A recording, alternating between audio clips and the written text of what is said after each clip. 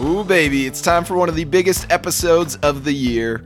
After spending months and months researching, sampling, and exploring dozens upon dozens of board games that released in 2021, it's time to reveal my top 15 board games of 2021. So go ahead, pop that corn, butter those kernels, and crack open a nice can of soda as I share my favorite board games that were released last year. My name is Nick Murray, and this is the Bitewing Games Podcast.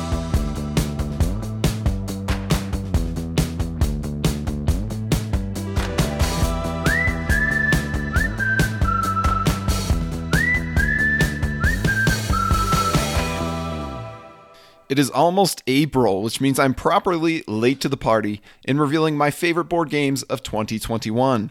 Why wait so long? Because I've been holding out for a few last-minute games to make their way to our table, particularly if my hunch tells me that they have a shot at my top 15 board games of the year. I've also spent the past few months revisiting many of these new releases with third or fourth or 16th plays to discern exactly how they compare against each other. I'm not the type who shies away from including re-implemented designs on my list, but this year I decided that re-implementations must feature gameplay changes to qualify for my top 15. This includes anything from slight balancing tweaks to additional content, but those also tend to come with a new coat of paint in theme and or art style. Ultimately, my list is a celebration of excellence in game design, illustration, and publishing. The board games that made my top 15 earned their place by bringing innovation, excellence, and, most importantly, enjoyment to our table and the industry. 2021 was a killer year for tabletop gaming. Let's explore 15 reasons why. My number 15 game of 2021 is Cryo. Cryo is a well-oiled machine of a worker placement sci-fi game. What it lacks in exciting new ideas, it more than makes up for in slim, trim, focused gameplay. Each mechanism is tightly interconnected to the overall objective of scavenging the catastrophic wreckage of your spaceship and rescuing your colony's faction on a cold, threatening planet. Using only 8 unique cards and a small assortment of tile options, Cryo provides a wealth of strategic possibilities for customizing your engineering platform as you race for the most points. Much like the experience of gliding down fresh powder with your well-worn skis on a snow day, the smooth system that Cryo provides is endlessly satisfying to glide through despite its familiarity. My number 14 game of 2021, Micro Macro Crime City Full House. Now today's list contains a couple of standalone sequels to excellent original designs. Sequels which merited their way onto my top 15 through sheer enjoyment factor. But these sequels certainly would have been even higher on my list if I hadn't already played their predecessors dozens of times.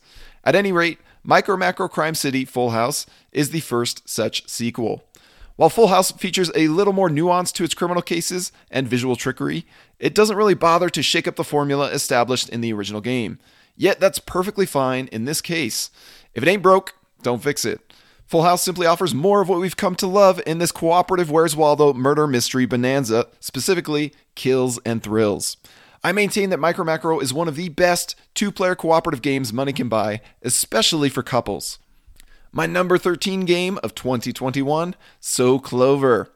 I was initially dubious at the announcement of yet another word game where the objective is to get players to guess some words using another word as a clue. See also Codenames, Decrypto, Just One, and a gazillion others. Yet as Cryo's reliable worker placement system and Micro Macro's proven search and solve formula have shown, just because you've seen it before doesn't mean it can't delight you.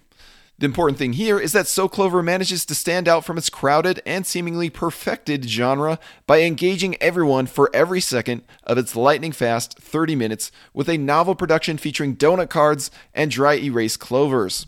It wastes no time getting straight to the beating heart of what makes word games fun, and it uniquely does not require a large group of players to provide maximum enjoyment. My number 12 game of 2021, The Crew Mission Deep Sea. And here is that other commendable sequel I was hinting at. Do you like yourself a tense card game? A clean cooperative design? A solid trick-taking challenge? The Crew Mission Deep Sea might just be one of the very best games in all 3 genres ever. I found that with the cooperative genre in general, the key to my heart is through limited communication, low upkeep requirements, tense challenges, and meaningful variety. The crew effortlessly checks all of these boxes and keeps me unabashedly addicted to its gameplay loop from one hand to the next. That's why I've played 111 rounds of The Crew between The Quest for Planet 9 and Mission Deep Sea, and I still have no intention of stopping. My number 11 game of 2021 is Kabuto Sumo. Speaking of games that I've played a ton of, Kabuto Sumo has proven to be another perfect two-player game for my wife and I. Having backed the Kickstarter campaign, we were among the first to receive and play it, and it was an instant hit at our table. Thus, I've been frequently surprised to hear so many polarizing opinions on this one as the months have gone by. Some folks like us are having a blast with this gorgeous little game of beetle wrestling and disc pushing. Others have merely shrugged their shoulders and wondered what all the fuss is about. Certain people have even come away claiming that there is nothing here in terms of meaningful decisions or strategic momentum. I'd like to formally invite you naysayers into my home where we will show you the true ways of the Kabuto.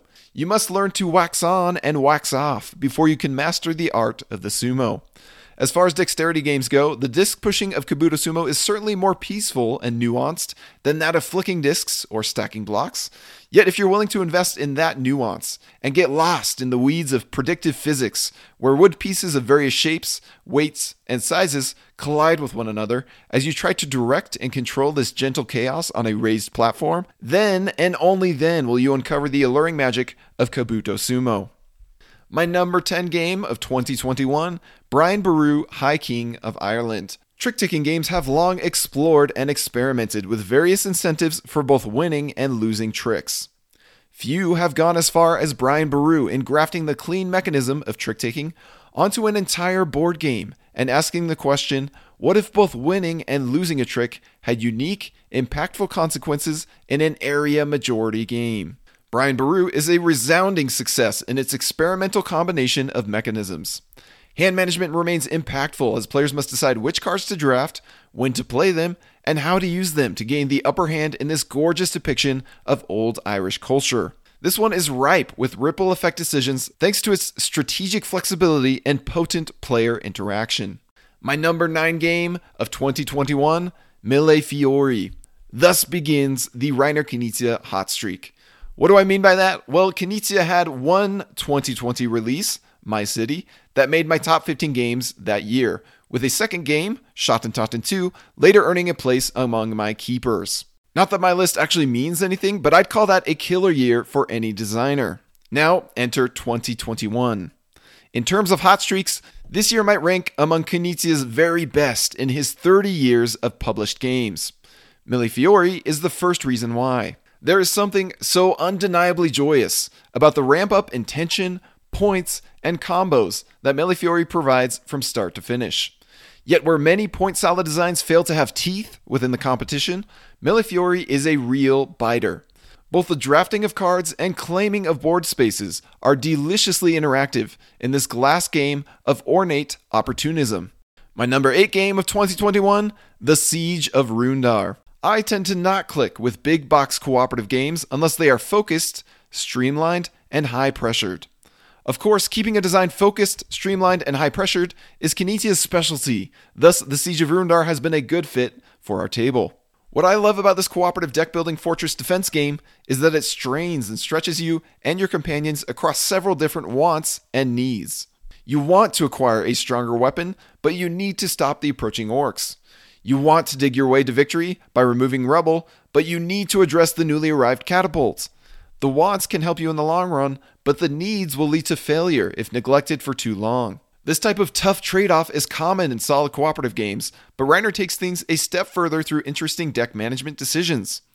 And the icing on the cake is an ambitious production by Ludonova that brings the experience to life with raised walls and towers. My number 7 game of 2021, Whale Riders. Perhaps the only thing more breezy and joyous than Reiner Knizia's Whale Riders is actually riding whales in real life. Either way, you're in for a great time when whales are involved. Whale Riders makes for an excellent filler game in a gorgeous package.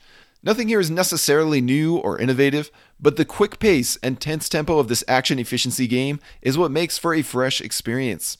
I'm still amazed that I've been able to teach and play this game in under 25 minutes, considering the large box and plentiful tiles and cards. At such a short playtime for 2 to 6 players, Whale Riders is both highly flexible and endlessly approachable, making it easy to squeeze into any type of game night. The various different playstyles it offers, from meandering along the coast for cheap goods to rushing to the pile of pearls at the end, have all proven to be viable strategies. There is something to be said for good, clean game design that pays no mind to trending gimmicks or excess bells and whistles. My number 6 game of 2021 is Equinox. It was a really tough toss-up to rank all of these great Knizia against each other when they released in the same year, but I ultimately found that Equinox just barely won out on my list by being the most deliciously cutthroat of the bunch. Equinox gives me feelings similar to Reiner's best card games, including Lost Cities and Schatten Totten, in that often I don't want to play any of the cards in my hand. Somehow each card feels like a golden opportunity waiting to be unleashed if I can just manage to hold on to them a bit longer. Thanks to the poignant creature betting and elimination, I've thoroughly enjoyed this tense hand management game at every player count. Equinox also features a couple of key improvements over its predecessor, Colossal Arena. One improvement being the 2 additional creatures that bring the total creature count up to 14, and the setup combinations beyond 3,000. The other key improvement is found on the cards themselves, where Equinox uses clear graphic design to denote a creature's ability rather than small, pesky text. Where most betting games fall back on the convenient racing formula, Equinox stands out by honing in on interactive card play and devastating creature elimination. My number 5 game of 2021, Ark Nova. A Feast for Odin has occupied a comfortable niche in my collection for the past few years by being a sprawling sandbox game perfect for long, cozy game nights with my wife. When I started to learn about Ark Nova, I wondered if this hot new game could manage to scratch a similar itch. After only one play, and continuing on through several more, I've been delighted to find that Ark Nova does exactly that. This is especially impressive when considering the fact that my wife loathes most games that are heavyweight in their complexity. I don't believe Ark Nova has one secret ingredient that makes it a success at our table. Rather, I find that this epic zoo builder is more than the sum of its parts. Thanks to a brilliantly interconnected system of action selection, tableau building, tile placement, economic juggling, and hand management, all of which provide lovely thematic touches, Ark Nova keeps us fully engaged from start to finish. It's competitive Zoo Tycoon brought to our tabletop, and rarely is this board gaming hobby much more exciting than that. My number 4 game of 2021, Kemet Blood and Sand. Kemet has long been a favorite of many area control connoisseurs since its initial release now 1 decade ago. I was quite tempted to jump into the design and see what the fuss was all about, but I instead decided to wait until the release of its evolved version, Kemet Blood and Sand. And I can say the wait was worth it, my friends. Kemet Blood and Sand is essentially Kemet 2.0, with many changes and improvements brought to the system, including a redesigned map, balanced powers, upgraded components, and fine-tuned gameplay. The joy of Kemet remains the hyper-aggressive gameplay mixed with a buffet of powers and creatures. No 2 plays of this game have ever felt alike, as each player cobbles together a terrifyingly unique army. The ever-present challenge is to discover and exploit your opponent's weaknesses, while avoiding their strengths. The cherry on top is a tight combat system that is full of strategy and surprises. Next is my number 3 game, Ankh, Gods of Egypt. 2021 was a great year for Egyptian area control, apparently, because Ankh manages to be just as compelling as Kemet Blood and Sand, if not more so. Ankh brings so many brilliant concepts to the table that it's hard to know where to start. The action selection tracks are a fascinating feature that can strongly influence one's tactics, particularly when an action reaches the end of its track, thereby ending a player's turn and triggering the next event. The conflicts present exciting opportunities for scoring points, building monuments, weakening opponents, and replenishing your hand. And the experience follows a dynamic arc where the 2 weakest players eventually combine into one insanely strong faction as everyone races to the end of the point track. While Kemet kicks the doors open with an immediately impressive array of strategic opportunities, Ankh has been more sly and subtle with a streamlined system that grows on you from one play to the next. Each session has revealed new challenges to overcome and new strategies to explore, making it an alluring experience that rewards repeat plays. I haven't tried Eric Lang's other games, but I would be surprised and impressed if any of them were better than Ankh. My number 2 game of 2021, Radlands. While I've tried a good number of popular dueling games over the years, including Dice Throne, Unmatched, Blue Moon Legends, Funkoverse, Rift Force, and Summoner Wars, I've never been majorly impressed with the genre. Something about the overly tactical I slap you, you slap me nature of these games never fully satisfied compared to other two-player games and genres. But with Radlands, I've finally found an addicting and satisfying dueler. Not only does Radlands raise the bar with a stunning art style and production, but it also hits the sweet spot of being blazingly streamlined, yet surprisingly deep. The water economy is balanced on a knife's edge, as are the huge variety of card abilities. The flexibility allowed in the gameplay is perhaps Radlands' strongest feature. You can aim to hit hard and fast and hope to knock your opponent out before they have time to retaliate against your weak defenses, or you can carefully play the long game and slowly undermine your enemy while keeping your camps well protected and repaired. You can invest in new characters and store a little extra water for a later big turn, or you can junk your cards and blow your water for instant gratification from powerful but fleeting effects. Thanks to a brilliant system of action timing and event triggering, you almost always have time to anticipate and prepare for your opponent's next maneuver. Rather than leaning on cheap tricks and random surprises, Radlands confidently plants its feet on more strategic soil without losing any of the drama and fun of overpowered abilities and asymmetric dueling. And finally, my number one game of 2021 is Oath: Chronicles of Empire and Exile. In an industry that cranks out thousands of new releases per year that makes hobbyists feel like they're drinking from a fire hose of recycled mechanisms and themes, it is rare to come across the game that brings true innovation to the table. Yet when those rare gems emerge, and when one can manage to assemble the right group to properly embrace the experience, these games are transcendent. Oath flips the conventions of tabletop storytelling by turning the players from the audience into the storytellers.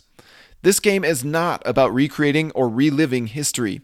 It is about writing it. It's not about discovering tactical paths or uncovering strategic ripple effects. It's about paving paths and creating ripple effects. It's not about deciding the best player at today's table. It's about determining who will rule the next generation and how that kingdom will evolve or decay over time. Oath demands much from its participants, namely a regular group of players who are willing to embrace both the highs and the lows of the experience. Yet it gives even more in return. I never know what my next play of Oath is going to become. A joint quest to overpower and overthrow the tyrannical chancellor? A covert operation to undermine the empire as a traitorous citizen? A ruler's mad scramble to put out the fire started by pesky exiles? A struggle for territory, or favor, or secrets, or relics? The possibilities are seemingly endless. In a game where the decisions of one play carry over into the next, in an endless transformation of land, peoples, and power, I doubt I'll ever grow tired of Oath: Chronicles of Empire and Exile. By the way, Oath also wins my vote for Best Art and Best Production for having delightful art by Kyle Farron and excellent components, including top-tier rulebooks from the team at Leader Games. Now, we're not done with today's episode. That was my top 15 games of the year, but we're going to give out some more awards here, including the biggest snubs, best reskin, best games I didn't love, worst games I adored, best expansion, and best new to me game. So let's start off with the biggest snubs from my list. The first one being Art Robbery. Art Robbery is another delightful Kinesia design that ended up just outside my top 15. It's not the deepest card game out there, but Art Robbery does hit the spot in terms of quick simplicity and clever thievery. My other biggest snub, Coffee Traders. I really enjoyed my first play of Coffee Traders, but that's the problem. I haven't managed to play it since. Unfortunately, this one requires a very specific type of group and a huge chunk of time to get to the table, and that table has to be really big too. Due to its sprawling, complex nature, Coffee Traders possesses far too many barriers to entry to have seen enough plays or earn itself a spot in my top 15, but I'm still eager to play it some more. Now, the best reskin of 2021 was hands down Royal Visit. Royal Visit instantly became a household favorite among our two-player collection when we tried this one last year. And what a reskin it is. While the original game was amusingly themed after some drunk folks in Times Square, this new one feels more fitting for the tug-of-war mechanisms of attracting the king and his court to your chateau. The production is colorful, blocky, and serene, but most importantly, the gameplay has aged like a fine wine. This one would absolutely be on my top 15 games of 2021 if any part of the design had been new. Now on to the best games I didn't love. First one being Mind Management. I still hope to revisit Mind Management eventually. Perhaps with a few months of time or a different group of players, it'll finally click for us and become a hit it has with so many others. Whether or not that actually happens, I still admire and respect this hidden movement deduction game for the interesting tricks and clever twists that it has up its sleeve. And then the other best game I didn't love, Rift Force. As I shared in my first impressions post, Rift Force does everything right save for committing one critical error in my book. I'm referring to the flat game arc, where the start, middle, and end of the game all feel roughly the same. But even so, Rift Force packs a heck of a punch as a two-player dueling game with neat asymmetry and tasty combos. Now let's talk about the worst games of 2021 that I still adored. First one being Family Inc. My goodness, whose idea was it to make this game box so offensively large? This is one of the few times where I'm actually considering defiling the box and cutting it down to a proper size or replacing it entirely with more sensible packaging. The gameplay of Family Inc. isn't the most revelatory either, but Knizia knows how to make even the dumbest of concepts amusing. This experience boils down to flip a random tile and hope for the best. Yet it still manages to entertain a jaded gamer like myself. Now I also get a kick out of Knizia's other dumb fun game, Llama Dice, and this one even comes in a properly small box. I almost feel bad putting this one under the worst games I adored category because I actually think it's a very smart design, appropriately wrapped in a silly package. Most gamers would likely shrug at it, but for us, it's a blast of a filler game. Now for the best expansion of 2021, Pipeline Emerging Markets. Emerging Markets is the perfect expansion for Pipeline in that it brings impactful market variety to the experience. It's a great one to jump into after a few plays of the base game, as it will keep you from getting too comfortable with a specific strategy. For being an expansion that I would never play Pipeline without, Emerging Markets takes the cake as my top expansion of the year. And finally, the best new-to-me game that I encountered last year, Yellow and Yangtze.